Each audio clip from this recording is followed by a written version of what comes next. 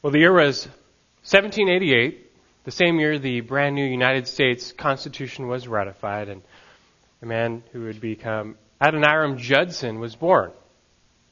Judson grew up a bookworm, reading by the age of 3, but even though his father was a minister, he did not grow up as a Christian. To the contrary, he grew up as a deist.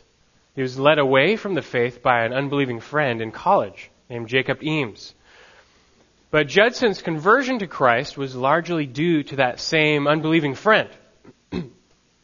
After college, Judson was traveling in order to experience life. He found himself in an inn one evening, and he was placed in a room next to that of a dying man. And all night long, he could hear the moans and groans of this man who was presumably passing away next to him. And it troubled him all night long. He was chilled by the thought of what comes next after life. The next morning, Judson asked about the man next door, and he learned that he had indeed passed away. But he was not prepared for what came next, because the clerk told him that the man was named Jacob Eames. It was his friend from college, the very same one who had led him away from the faith. And now he was dead and lost. And the shock of this drove Judson back to the Lord as he realized he was just as lost. He gave his life to Christ and devoted his entire life to serving his new master. His aspirations of personal fame went away. He devoted his life to becoming a missionary. And in 1812, after being married for just 7 days, Judson and his wife set sail for India. But when they got there, they were denied entrance by the East Indian Company. They didn't want Christians interfering with their relationships with Muslims and Hindus. And can you imagine that the fear and the frustration after sailing halfway around the world back then by boat, only to be denied entrance? Well, by God's providence, they bounced off the door of India and they fell into the door of Burma. Now, back then, nobody thought of going to Burma. There were 0 Christians in Burma. It was a hostile country. There were no missionaries there. There were no contacts there. But they went anyway. This was not an easy road for them. Trial after trial they found. First, their newborn son died after 8 months. Also, they were constantly plagued by all the idolatry they had to witness. And to make matters worse, there were no converts. Year after year, they ministered the gospel faithfully, but no one believed. After 6 long, heartbreaking years of ministry, they finally saw one convert. And it was only after 12 years of ministry that there were 18 believers. Things were going to get worse. The year now is 1824, and the Anglo-Burmese War broke out, Burma and the British. Judson was arrested and imprisoned because they thought he was a British spy. And so for a couple years, he suffered intense torture in these terrible prisons. He barely made it out alive a few years later when the war ended. But that was not good news, because shortly after he was released from prison, his wife passed away, suffering from stress, the conflict of war, disease. 6 months after that, their second child passed away as well. So now Judson was alone. The year is 1826. Now this story's not over, but just so far, what do you think? What is your response to this man's life so far? For most in the world, they would say this is sad and pathetic. I mean, how meaningless. What a waste of life. Who would do that? I mean, just think, he could have had such a nice, enjoyable, peaceful life had he stayed in America. And he traded all of that for what? Just a few converts? He barely made an impact, just a drop in the bucket. And there are many missionaries and pastors like this. And the world would call them failures. They never see any fruit. They never see a harvest. I mean, how discouraging is that? It makes you start to question yourself, your mission. What am I doing? Am I doing things right? Is this worth it? Why not just quit and enjoy a nice, peaceful life? Many people have. But things aren't much better on home soil, though. After years of pleading, how many loved ones still refuse to come to the Lord? And after years of teaching, how many Christians even, they still don't grow. They're stagnant in their spiritual growth. Churches today are either weak or dying or shallow or apostate. And let's not even get into the future for Christians in America. Things are bad, getting worse. How much longer until Christians are persecuted again? How much longer until preaching sin is a hate crime, hate speech? When you look around, there are many reasons to be discouraged. I mean, is this it? Is this God's glorious plan for His kingdom? Is this really God's plan? Shouldn't things be better than this? Shouldn't things be going differently? Why are so many things going wrong? Do you ever find yourself thinking like this? You find yourself asking these questions. Do you find yourself getting discouraged by some of the things you see going on around you? And if so, let me tell you that you shouldn't. There is no call for discouragement here at all. And why is that? It's because all things are going exactly according to plan. God's plan for His kingdom is right on track. And you might think, wait, what? How can this be? It kind of sounds like a bad plan. But it's not. You are just fixated on the present. You're not seeing the future. At one point, there was a group of 11 disciples. And they thought all was lost as they witnessed their master being crucified and killed on a tree. I mean, talk about discouraging. Just throw in the towel. It's over. He's dead. It's done. If this is God's plan, it can't be a good plan. This has to be wrong. But no, it's not wrong. Just wait. Wait 3 days, and you'll see that there's glory to come. And the same is true today. If you're discouraged by what you see happening, just wait. Because God's kingdom is progressing. It is expanding. It is coming, even if you can't tell. If you don't get this, if you don't believe this, then you especially need a word from the Lord today. Just like the Jews of Christ's day did, they too had expectations of God's kingdom, except they were wrong. They too subscribed to myths and illusions about God's kingdom, except they were wrong. So Jesus came and He set them straight. He told them the kingdom is not going to come like you expect. It's not going to chart the course that you expect. It's not going to look like what you expect. It's going to be different. And they needed to get this straight and accept this. Otherwise, they might miss it. They might miss Him. He was the king of the kingdom. He was right before them. And they were on the verge of missing Him. Many of them did. And this is why Jesus reveals to them mysteries and truths about God's true kingdom plan. And this is what we find Jesus doing in our passage today. And take your Bibles, open them to Mark chapter 4. Mark chapter 4. We're nearing the end of Mark 4 as we go through the Gospel of Mark. And we're finishing up the parables of Jesus. And through them, as with all of the parables, Christ is revealing the kingdom of God. He's revealing mysteries of the kingdom to those who have ears to hear. And this message, it's still one we need to hear and heed today.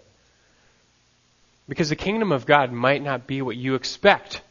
It might not come like you expect. Do you know God's plan for His unfolding kingdom?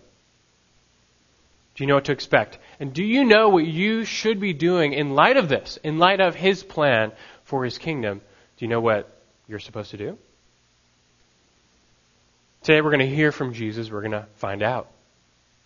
We're going to look at Mark chapter 4, verses 26 through 34. And from this, we want to discover two unexpected revelations about God's kingdom in this age. Two unexpected revelations about God's kingdom in this age, so that you might know, so that you might be encouraged, and so that you might rightly respond to what God is doing. We're going to find out, what is God doing?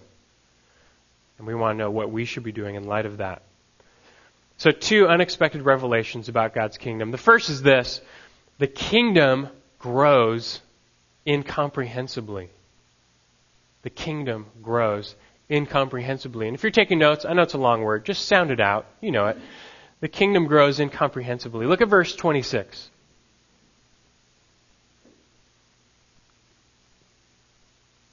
And he was saying, the kingdom of God is like a man who casts seed upon the soil. And he goes to bed at night and gets up by day. And the seed sprouts and grows. How? He himself does not know. The soil produces crop by itself. First the blade, then the head, then the mature grain in the head. But when the crop permits, he immediately puts in the sickle because the harvest has come. Now here we have yet another parable using the analogy of seed, just like the parable of the soils, just like the parable of the wheat and the tares. These 3 parables, they all start the same way. There's a guy, he goes out to a field, he throws some seed. But after that, these parables all diverge. And in this case, the guy goes out to a field, he throws some seed, and then he goes to sleep. Verse 27, he goes to bed at night. He gets up by day. The seed sprouts and grows. How? He doesn't know. You have this cycle of waking and sleeping. It's in the present tense, meaning this is happening repeatedly. It's over time. At first, this farmer is very active. He's sowing the seed. But when that work is done, he's done. He goes about his other business. He wakes, he sleeps, days go by, and he doesn't touch the field. But all the while, the seed is working. While he's away, the seed is working. It's growing. Just recently, Angel and I got into the world of farming. Just a little bit. Nothing major, but we start off by building a little 4x4 raised bed, for a veggie garden. Pretty simple stuff, but it was a lot of work to get it started. Had to, go buy the redwood, cut it to size, drill it together, lay down chicken wire because there's no way I'm letting the gophers steal my food. Fill it with compost, and then we had to sow the seeds, all from seed, carrots, lettuce, peas, spinach, more. It's good stuff, pretty fun. We threw them in, watered, and then that's it. We just walked away. Nothing more we could do. Days went by, nights went by, we went about our business. We came back, we looked at this little box, and it was green. All these little shoots had started popping up all over the place. And it's amazing. You think, how did this happen? I didn't do anything.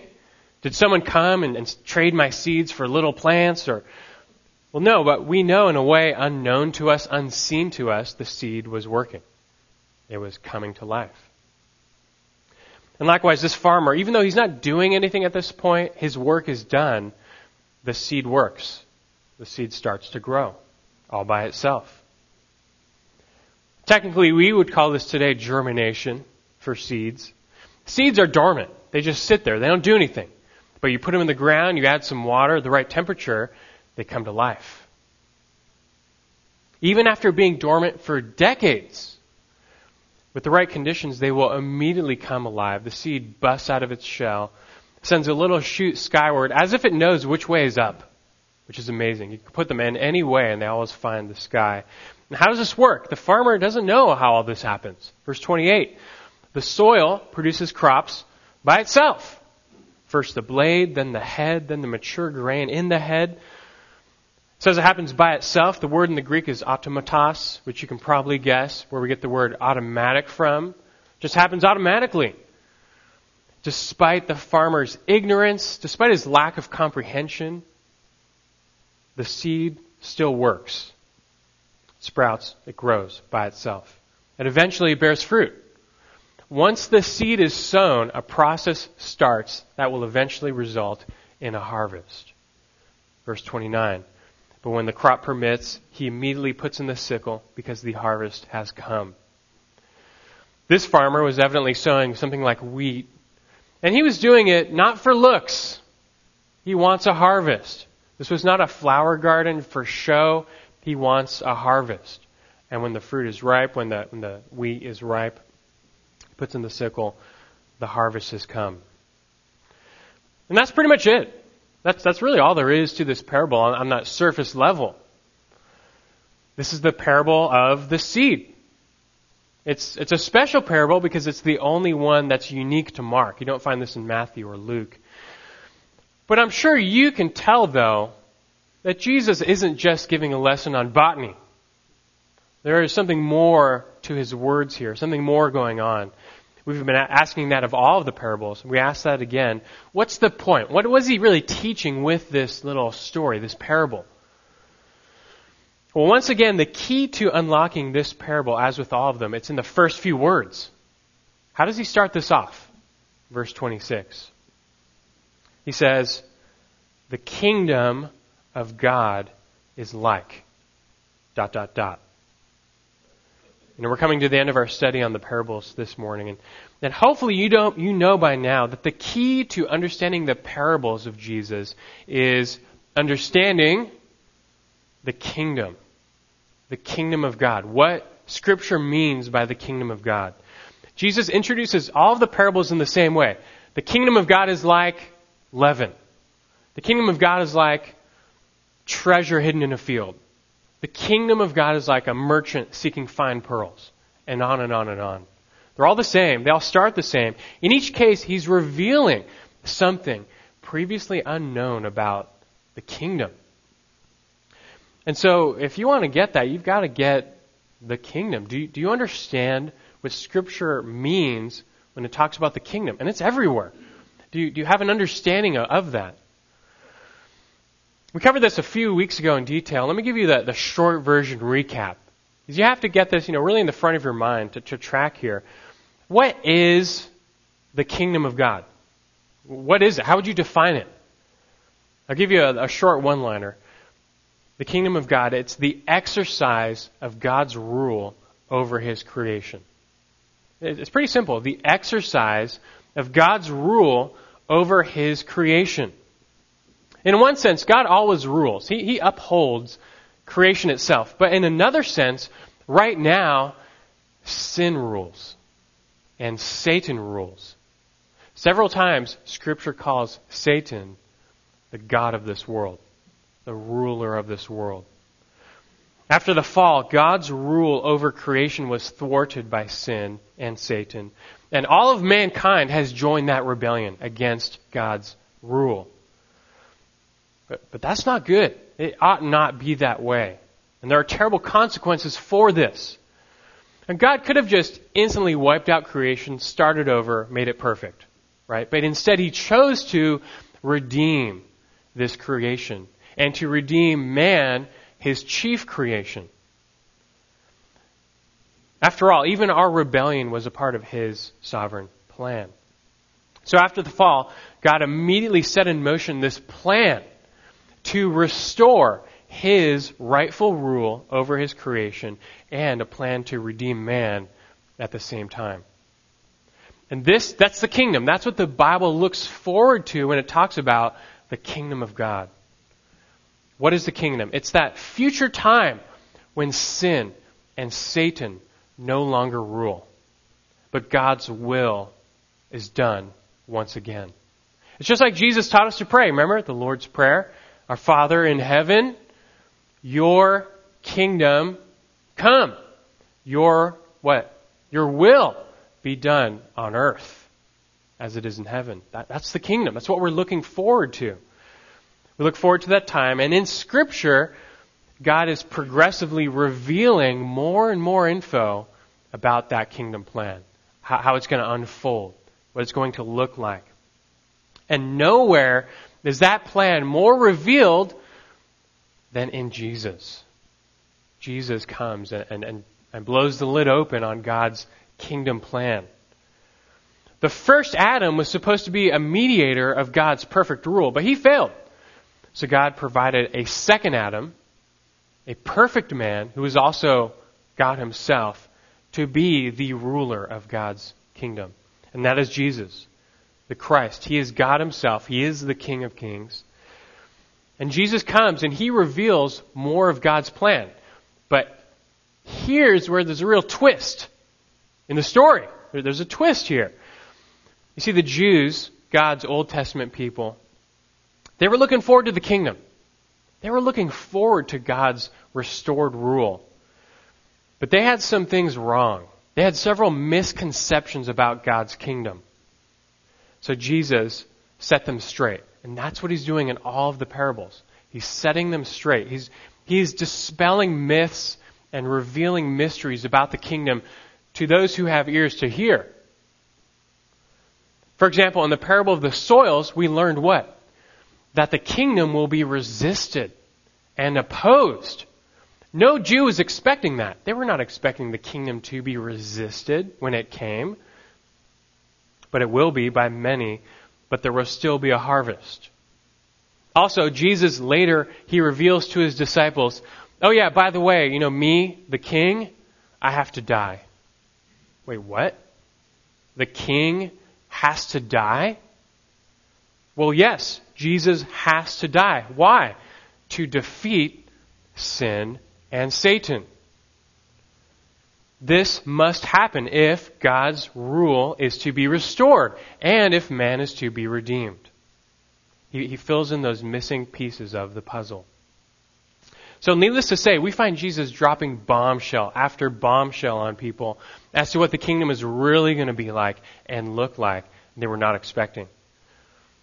They thought it was arriving instantly. It wasn't. To be sure, through his atonement, Jesus brought about the restoration of God's rule in the hearts of believers. And in that regard, we're seeing the kingdom right now. But the full expression of God's rule over creation is still future. Now, you get that? Hopefully, we come back to our parable, the parable of the seed now. Because here we find Jesus is again revealing something about the kingdom. What is it? What's he revealing about God's rule? The answer, it's pretty simple. The kingdom will grow. The kingdom will grow. God is not just going to snap his fingers, judge all unbelievers, and usher in his kingdom just like that. That will happen. It's called the second coming of Christ. But not yet. In this age, the restoration of his rule will grow. Slowly at times, but surely. And it will do this all by itself. And that's the message of the parable of the seed. In a way you may not know, in a way you may not understand, in a way you may not perceive, the kingdom will grow because there is great power in this seed. In a grand sense, Jesus is the sower, and the seed is his word, the gospel of the kingdom. And when that word is unleashed, when it is sown, a process begins that will result in a harvest. Apart from any other agency, because the power to establish the kingdom is bound up in that seed. So understand, Jesus set this process in motion. He came to sow the word. And this parable clarifies the relationship between his mission and his results. Because look, at the time, the world viewed Jesus as a failure. I mean, what? After all that ministry, 11 disciples? That's it? That's pathetic. 11 disciples? And where's this amazing kingdom? Where is it? But they failed to realize he was sowing. He was sowing. And though you may not perceive or comprehend it, the seed is out there now. And it's working. It's growing. All by itself, God's sovereign will is being done. It's producing a great harvest. And at the end of the age, the number of redeemed will be complete. God will harvest them, and then he will bring in his kingdom. The language of verse 29, by the way, it's unmistakable. This is eschatological, the reaping, which that just means the end of the age. This is talking about the end of the age. The same is true in the parable of the wheat and the tares, where Jesus explains there that the reaping, the harvest, represents the end of the age. And this is only confirmed in Revelation chapter 14, verse 15. Another angel came out of the temple crying with a loud voice, saying, "Put in your sickle and reap, for the hour to reap has come, because the harvest of the earth is ripe." And that's his second coming. But what we find for now is that the kingdom now will grow. Sometimes incomprehensibly. You may not know, you may not understand, but the seed does the work. How does the seed work? We don't always know. And today we know a lot more about the life cycle of a seed. We know about DNA. But even still, the mystery of life from death will always evade us. A seed must die before it comes to life. Yet every day it happens. And so it is with the gospel of the kingdom. Still, lives are changed and the kingdom grows. Now we need to take this a step further, but before we do that, let's just quickly throw in this second parable here. We're going to finish it off. Because once you get the parable of the seed, the parable of the mustard seed, it falls right in place. So let's just do this now. In verse 30, we'll start there. We find the second unexpected revelation about the growth of God's kingdom. First, the kingdom grows incomprehensibly. Second, the kingdom starts insignificantly. The kingdom starts insignificantly. Verse 30. And he said, how shall we picture the kingdom of God? Or by what parable shall we present it? It is like a mustard seed, which, when sown upon the soil, though it is smaller than all the seeds that are upon the soil, yet when it is sown, it grows up and becomes larger than all the garden plants and forms large branches, so that the birds of the air can nest under its shade. Well, if you thought we were done with the seed parables, there's one more. This time we have a specific seed, the mustard seed. Crush them together, add some water, you get mustard. That's where it comes from. But this parable is not about the condiment of mustard, it's about the seed itself, just one little seed. And the point, it's pretty obvious. You probably already pick up on it. It's the emphasis is this contrast. A contrast is being formed because mustard seeds are small. They're really small. They were the smallest seeds known to the Palestinian farmer. They're so small that if you're not careful, you'll easily lose them. You'll lose track of them. I mentioned earlier how we just started building our own little vegetable garden. And part of that we sowed, these seeds are called mesclun. Is that right? Mesclun? It's a type of lettuce, I guess. And the seed packet, there's like 1,000 seeds in this little packet. And they're so small. And you just sow them all over the place. You could probably pinch 100 just between two of your fingers. They're so small. And that's what mustard seeds are like. They're that small. Except mustard seeds are round. They're like little pebbles. Which is worse because then they'll just roll out of your hands. And if you lose them, if they fall on the ground, just forget about it. You're not going to find it. Just put some water there, let it grow, and then move it, transplant it. But you're not going to find the seeds. But amazingly, even more than the lettuce seed, this tiny little mustard seed, when it's sown, it grows into this massive shrub or tree, 15 feet tall by 15 feet wide. Now, it's not the tallest tree in the world. There's no cedar, but that's not the point. The point is this contrast, the highlight. Look how something so small transforms into something so massive.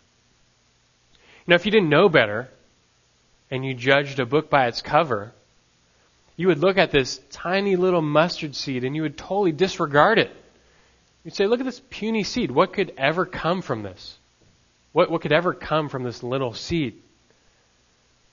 You would think it's so insignificant. But sow it in the ground and then wait. Just wait and you'll see. Over time it will rise to a plant so large that the birds of the air will nest in it. Now that you're more familiar with what's going on here, it's very explicit, verse 30. He's revealing more, even more about the kingdom. This is talking about something about the kingdom. Here, though, if you've been following along, what he's teaching here should click a little more easily. What's he really saying? Again, it's not a lesson on botany, how to raise a mustard seed. He's teaching us about the kingdom. What is it in this second parable? And the answer he's saying is that the kingdom will start insignificantly. It will start small, really small. It will almost be unrecognizable at first. But you would be foolish to disregard it. because in time it will outdo the greatest of the kingdoms of earth. Again, the Jews, they weren't expecting this. They weren't expecting the kingdom to start so small. They were expecting the kingdom to come immediately with power, like a lightning bolt. They thought the Messiah would come with a sword in his hand. He would defeat Rome. He would set up the kingdom right then and there. It's over, done, immediately. If anything, Jesus should be comparing the kingdom to a volcano and a volcanic eruption. Just something powerful and furious, the coming of God's kingdom. Not this puny little slow-growing mustard seed, but you can see how they had it wrong. They were mistaken. And look, the day will come when Jesus will return and the sign of the Son of Man will flash in the sky for all to see. And in a fury, the kingdom of the world will become the kingdom of the Lord. Revelation chapter 11, verse 15. But the Jews failed to understand that before that happens, in this age, God has different plans. His kingdom is unfolding differently. God will restore His rule and redeem man over the centuries. And it's going to start small.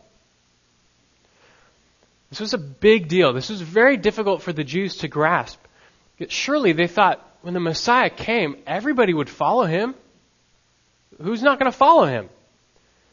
This was not to be the case. Jesus had thousands of followers, but they all fell away. They all fell away. In the end, after His resurrection, how many true disciples did He have? When all was said and done, He died, He rose. How many true disciples did He have? 500. 1 Corinthians 15, he in His resurrection form, He appeared to 500. That's it. After 3 years, He managed just 500 disciples. That's pathetic to the world standard. That's it. There were 2 million people in Palestine at that time. And He had signs and wonders. He was doing so much, and that's it. 500. I mean, you could draw more people with an outdoor concert than that. Again, looking at Jesus like the world does, you would think He was a total failure. He didn't reach that many people. I mean, forget the world, too. He was just in a tiny strip of land in the Middle East. That's it. Instead, actually, He was rejected by those same people, and they killed Him. So we're really supposed to believe that this Jewish carpenter from the no-name town of Nazareth, who was actually rejected and killed by his own people, is the Savior of the world and the King of the kingdom. We're supposed to believe that. Yes. Yes, you are. And the kingdom starts small. Its beginning seems insignificant, but remember the mustard seed.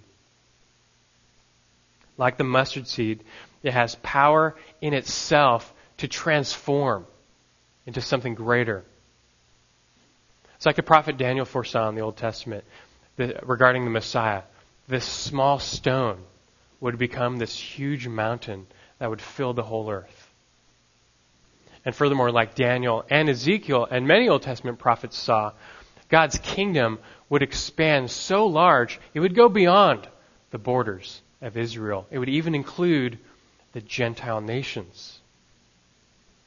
And in the Old Testament, the inclusion of Gentiles in the kingdom was pictured as what?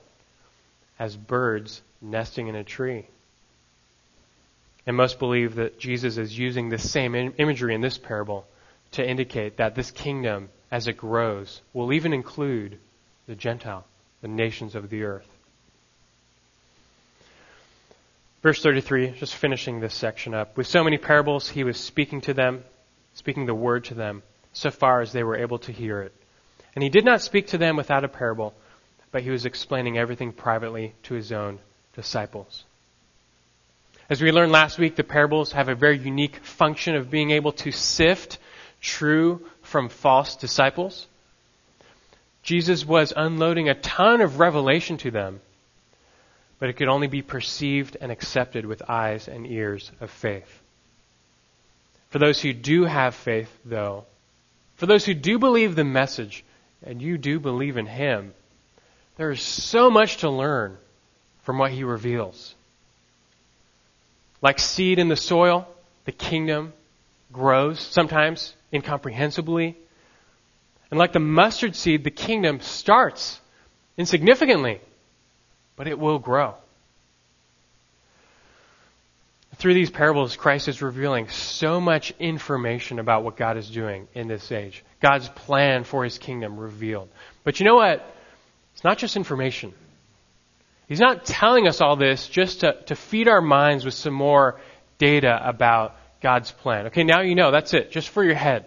This isn't just head knowledge. When you learn, you have eyes and ears of faith to discern God's kingdom plan. It calls on you. It calls on you to respond. And as you learn what God is doing, it should spur you into action. We want to do this now. Can I suggest to you, with the time we have left, 2 applications to these parables, to God's plan, to what God is doing. Christ, in all of these parables, he's revealing more and more about what God is doing in this age. When you get that, it calls on you. So let me just suggest a couple of applications to these parables of the kingdom, especially the ones we've seen today, the seed and the mustard seed. And the first is this: be encouraged by what God is doing. Christ is revealing to us what God is doing. So first, be encouraged. Simple enough. Be encouraged by what God is doing. Just imagine this. Imagine you're looking out at a barren field. It's like a wasteland. It's like the surface of Mars. Nothing is there. And I say to you, as you look at it, behold, the kingdom. And you would say, that's it? It's fairly unimpressing. It's pretty sad. What if I told you that underneath this soil there's a seed that has the power to transform this wasteland into a lush forest, and right now it's working, even though you can't see it? If you believed, you would have hope, and you would have encouragement.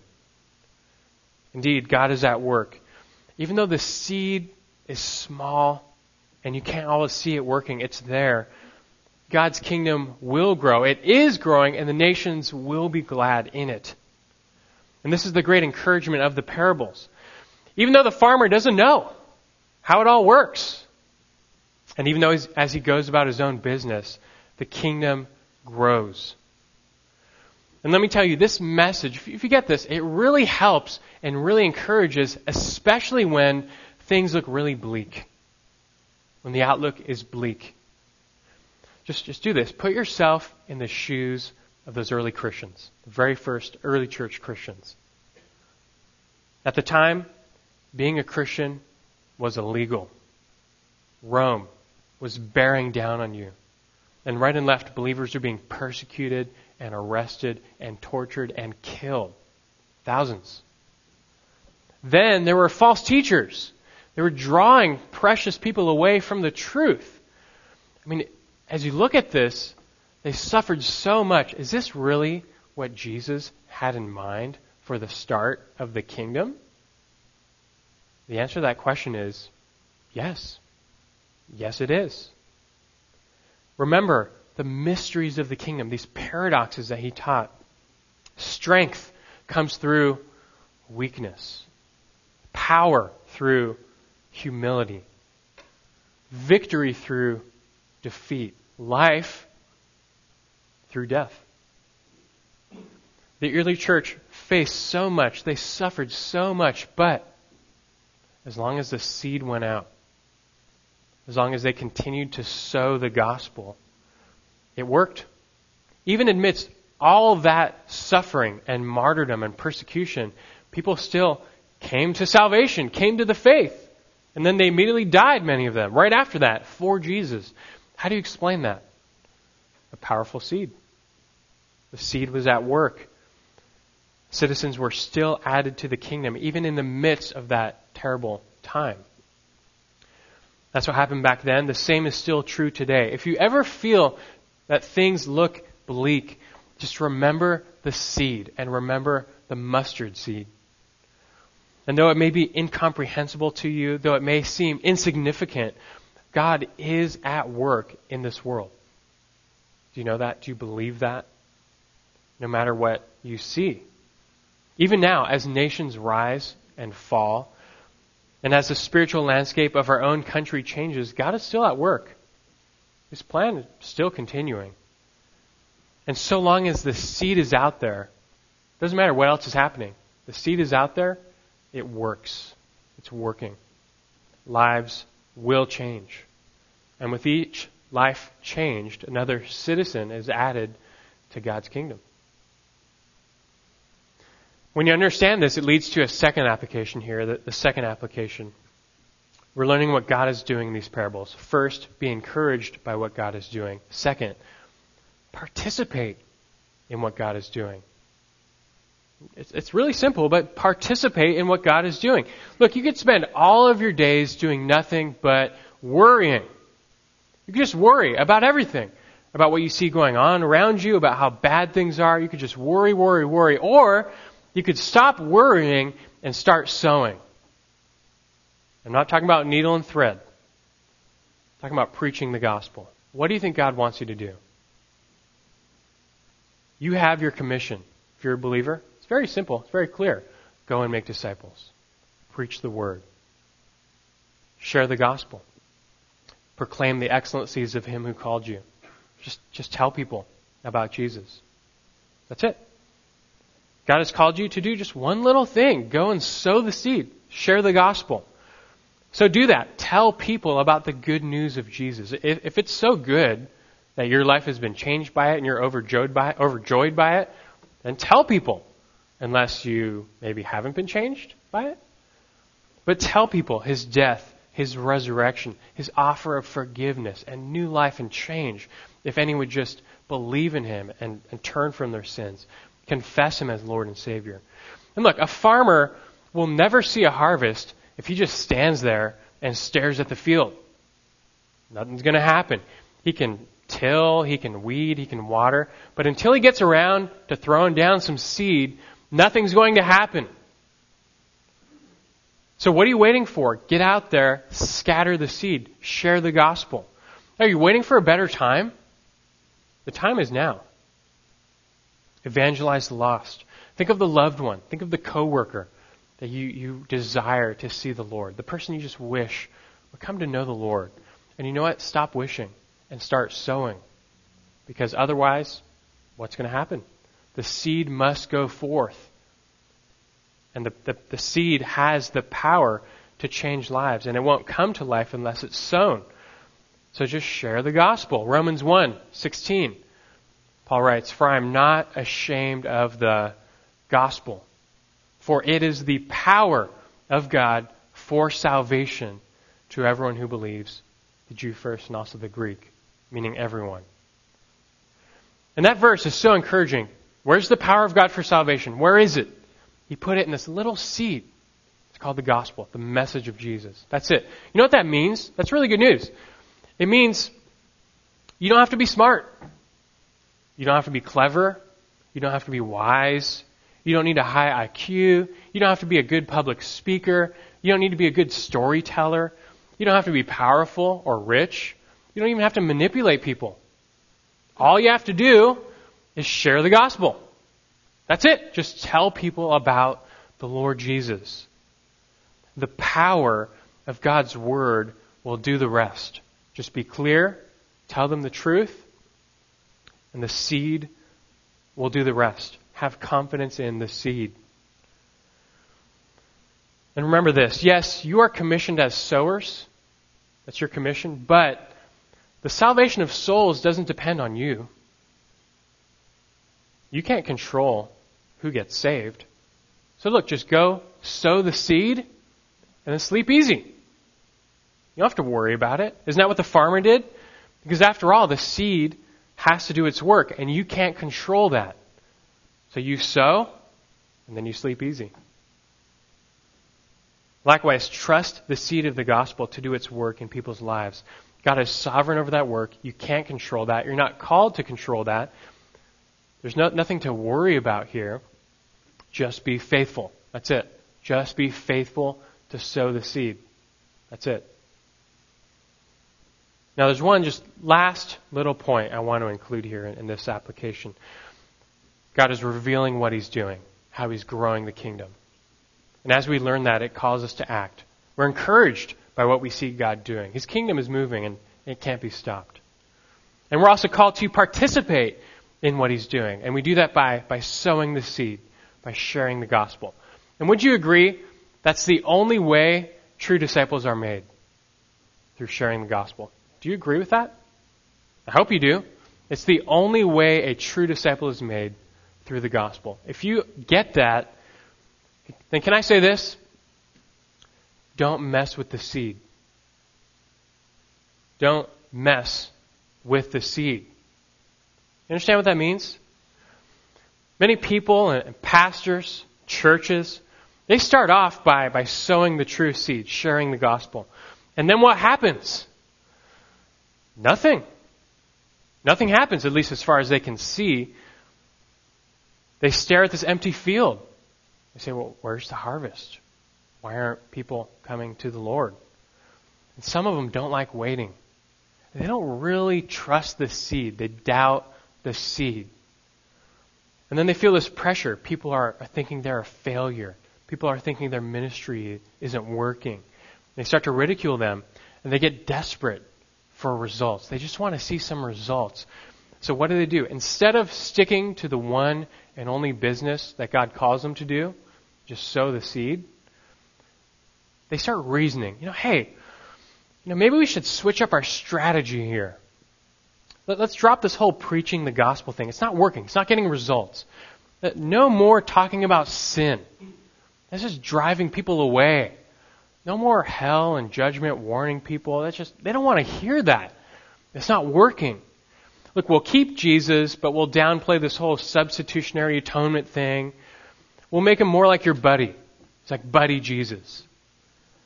All love, no judgment from Him. So many churches have gone down this road. The solid preaching of the gospel gives way to a watered-down gospel or no gospel at all. Sermons are replaced with motivational speeches. The Bible is replaced with funny stories and anecdotes. Exhortation is replaced with entertainment. And fellowship is replaced with fun and games. And don't get me wrong, all that's great. All that stuff is great if you're trying to build a church of the tares. A church full of weeds. But last time I checked, that's not our goal. Our mission is to make true disciples. And that only happens in one way. Sow the true seed. Preach the gospel. And when you do that, you have no control over the results. No control over the results. It's not up to you. What? Are you the Lord of the harvest? No, you're not the Lord of the harvest. So look, don't mess with the seed. Trust the seed. Trust that it's working, even if you can't see the results, even if you can't see the impact in your lifetime. Trust the seed. But wait, what if we don't see church growth? What if we don't double every 2 years? Listen, just be faithful. Sow the seed, and God will work.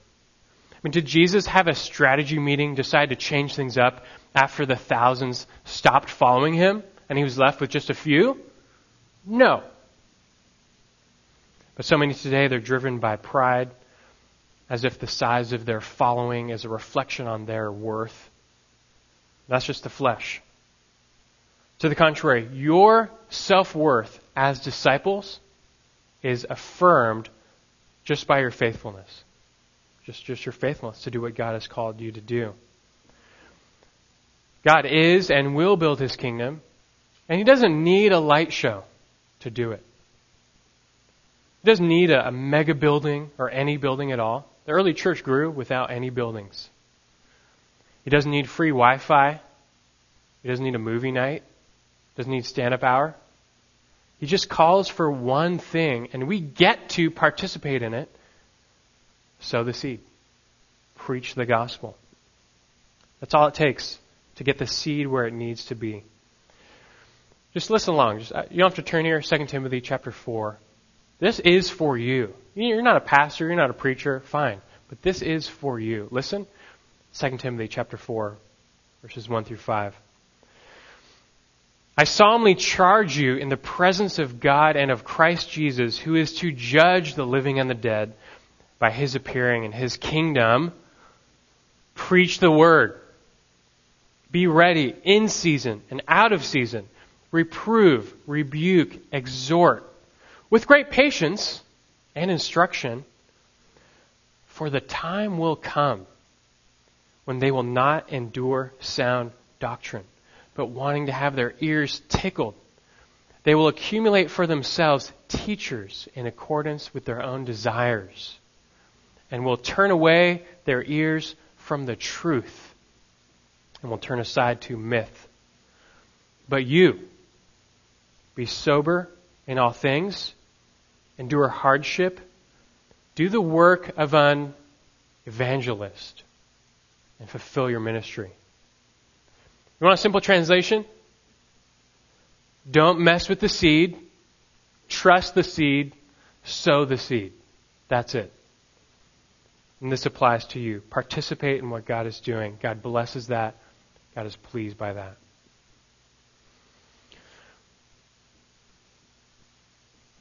Well, the year was 1826. Adoniram Judson had been imprisoned for years, beaten, tortured. His wife had died. All of his children had died. He was alone in Burma, a fiercely anti-Christian country. And over 12 years, he only knew 18 converts. Let me ask, what do you think of him now? Failure? Well, God was not finished with this sower. The same Anglo-Burmese war that cost him years in prison and essentially the lives of his family members also threw open the door of the gospel to Burma. And for the next 24 years, he remained there, just faithfully doing the work of a farmer, sowing the seed. And there's power in that seed, the good news of Jesus. And over time, that seed worked. And God worked, as he always does when his word goes forth.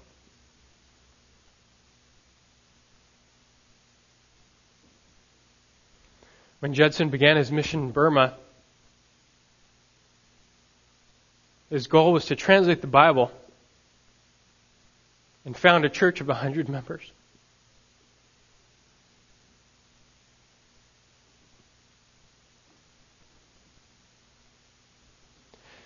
Instead, when he died, he had translated the Bible into Burmese. But he also planted 100 churches with over 8,000 believers.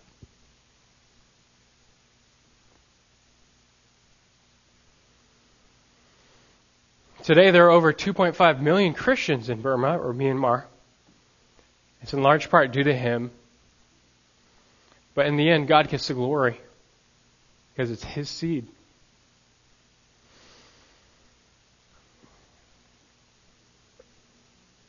Isaiah 55, 10 through 11. I'll close with this. For as the rain and the snow come down from heaven, and do not return there without watering the earth and making it bear and sprout, and furnishing seed to the sower and bread to the eater, so will my word be which goes forth from my mouth. It will not return to me empty, without accomplishing what I desire, and without succeeding in the matter for which I sent it. Father in heaven, we just confess the truth of that verse. It's your word, and it's your mercy that you even revealed your word to us. We've sang it before, these wonderful words of life, and that's what it is. You chose to send your word down like rain. You didn't have to. We were the ones in rebellion against your rule. But your mercy came down. And through your power, you brought life to dead sinners like us. Thank you for your word. We trust your word, the gospel, the good news of Jesus Christ. He is the power of salvation for all who believe. And there's so much power in that seed if we would just believe and see lives changed. If anyone is just faithful to you, there's no such thing as failure. That is success in your eyes. And Lord, help us to value that, to be seen faithful and approved in your eyes. Not the world, but yours. We long for the day when we will return to you, faithful with our calling, our commission to spread the word, and just hearing those words from the Master, all by grace. Well done, thy good and faithful slave. May we be faithful to you. We thank you for being so faithful to us. In your name we pray. Amen.